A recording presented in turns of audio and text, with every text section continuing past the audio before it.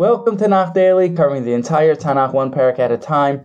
I'm Rabbi Shai Sussman, and today we'll be discussing Tehillim chapter 78. This chapter has 72 psukim in it. The main occurring theme in this chapter is how Yisrael sinned and Hashem forgave us. This chapter recounts parts of the history of the Jewish people, starting from Yetziat Mitzrayim and the 10 miracles that were experienced, to the different travels in the Midbar desert, as well as the conquering of Eretz Yisrael and establishment of the house of David.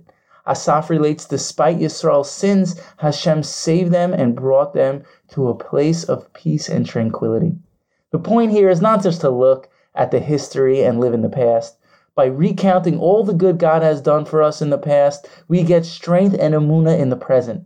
When you reflect on all the good things God has given you, you gain emunah and feel stronger to deal with the ups and downs of everyday life.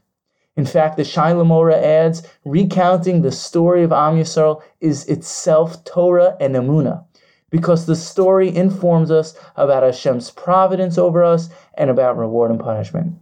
Now for the parak summary. The parak opens with Asaf calling attention to the nation to listen to his parables and riddles.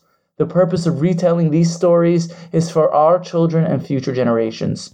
God purposely made a promise with Yaakov. This way his children will know for all generations about the greatness of God. This will allow them to put their confidence in God, not like previous generations where they didn't keep the Torah. The chapter specifically singles out the tribe of Ephraim for not listening to God. The Meforshim explain it's either because the tribe of Ephraim tried to enter Eretz Yisrael before they were allowed to, or they tried to leave Mitzrayim too early. God split the sea. He also protected Yisrael in the desert with fiery clouds and gave them water from a rock. Despite the goodness Yisrael received, they still complained the mun wasn't good enough. They tested God by wanting meat. Their lack of faith in God's goodness was upsetting. Hashem opened up the skies and sent down pieces of meat like a swarm of birds to punish them. Yisrael was temporarily satisfied until the sins of the spies. Once again, they had no faith. They served God in a superficial manner, only paying lip service to Him. As time went on, Hashem once again forgave Yisrael, as His compassion knows no bounds. No matter what good things Hashem did for Yisrael, they repeatedly forgot about it. They even forgot about the 10 plagues shortly after leaving Egypt. Hashem saved Yisrael from death and took care of them like His personal flock of sheep.